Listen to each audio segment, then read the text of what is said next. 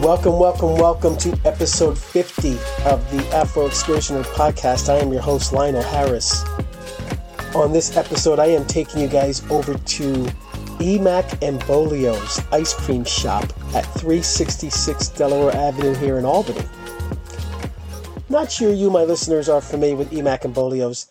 I used to ride by there all the time, and as a matter of fact, I still do, but riding by, I'd always notice it and I'd wonder, what's that place like? It's right there on the corner by the firehouse there on Delaware, across from that big church. But anyway, I would ride by and I'd wonder, wonder what that place is like.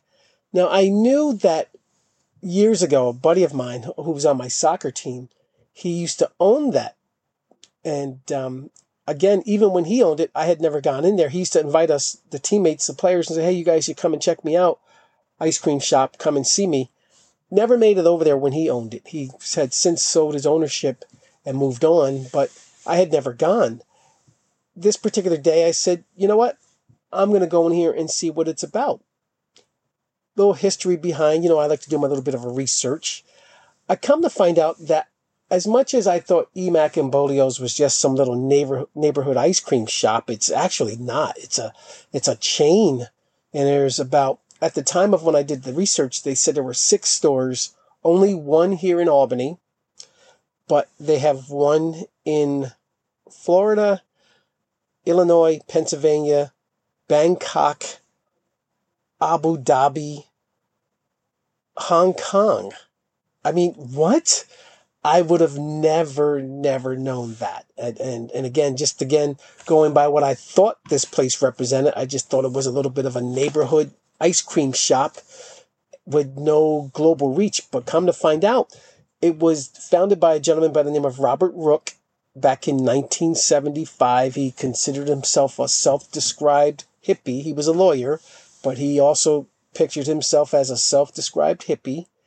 He had done a lot of pro bono work, according to the bio. He did a lot of pro bono work for Vietnam vets. He did some work for some civil and gay rights advocates. He did work for U2, James Brown, the Cars, just to name a few.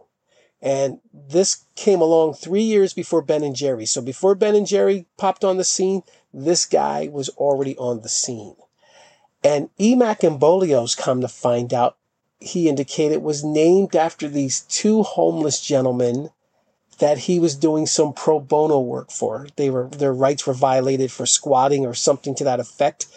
And when he had mentioned to them that he was going to do an ice cream shop, that concept, they said, well, why don't you name it after us? And therefore the name was born. And originally the concept behind Emack Bolios, Mr. Rook indicated, was the fact that he wanted it to be a place where people could go after playing music, because remember, again, he represented big name music acts, the Cars, Aerosmith, those kind of guys. So he was heavily into music. So he wanted his ice cream shop to be a place where folks could go, the band could come and play music and also unwind and have ice cream, because ice cream is that great equalizer. You know how always everybody screams for ice cream? That, I don't know the whole saying, but you know what I'm talking about. Ice cream, you scream. I'm stopping right there. But ice cream is that equalizer. Everybody loves ice cream. And so his concept was, at the time, very simple. The bands would come, they'd play music. Even if they weren't playing music, they could come and just hang out at his ice cream shop. And therefore, the concept grew from there. Who knew? Now, when you go there, especially the one I went to on Delaware Avenue, they sell everything in there. They do ice cream cakes, they do coffees, espressos and all that other good stuff.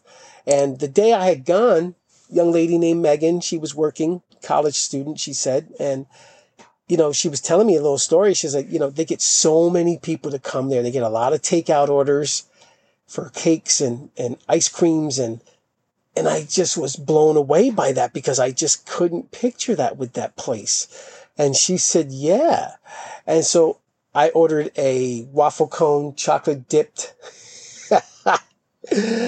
2 scoops of pistachio mint. Oh my goodness, it was so good. Now, is it better than, I don't know, what's that place, Curver, and any of your other favorite ice cream spots. I think every ice cream spot has a uniqueness about it that will make you say that it's better than the other place. I'm not going to lie. That ice cream was extremely good. The place was really nice. It was really cool inside there in terms of the space because, again, I had never been in there. And just going by the outside, it doesn't do it justice when you go inside.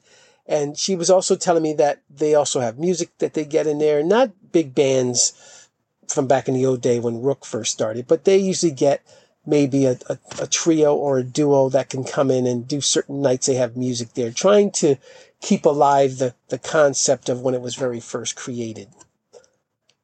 Emack and Bolios. Who knew?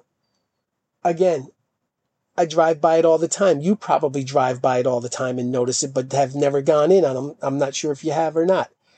If you haven't, check it out. If you have, tell me your thoughts. Go back again and let me know what you think. 518-470-5110 is my contact line if you ever want to give me feedback. When is when? When you're going to do something new? When you're going to do something different? Until next time, thank you.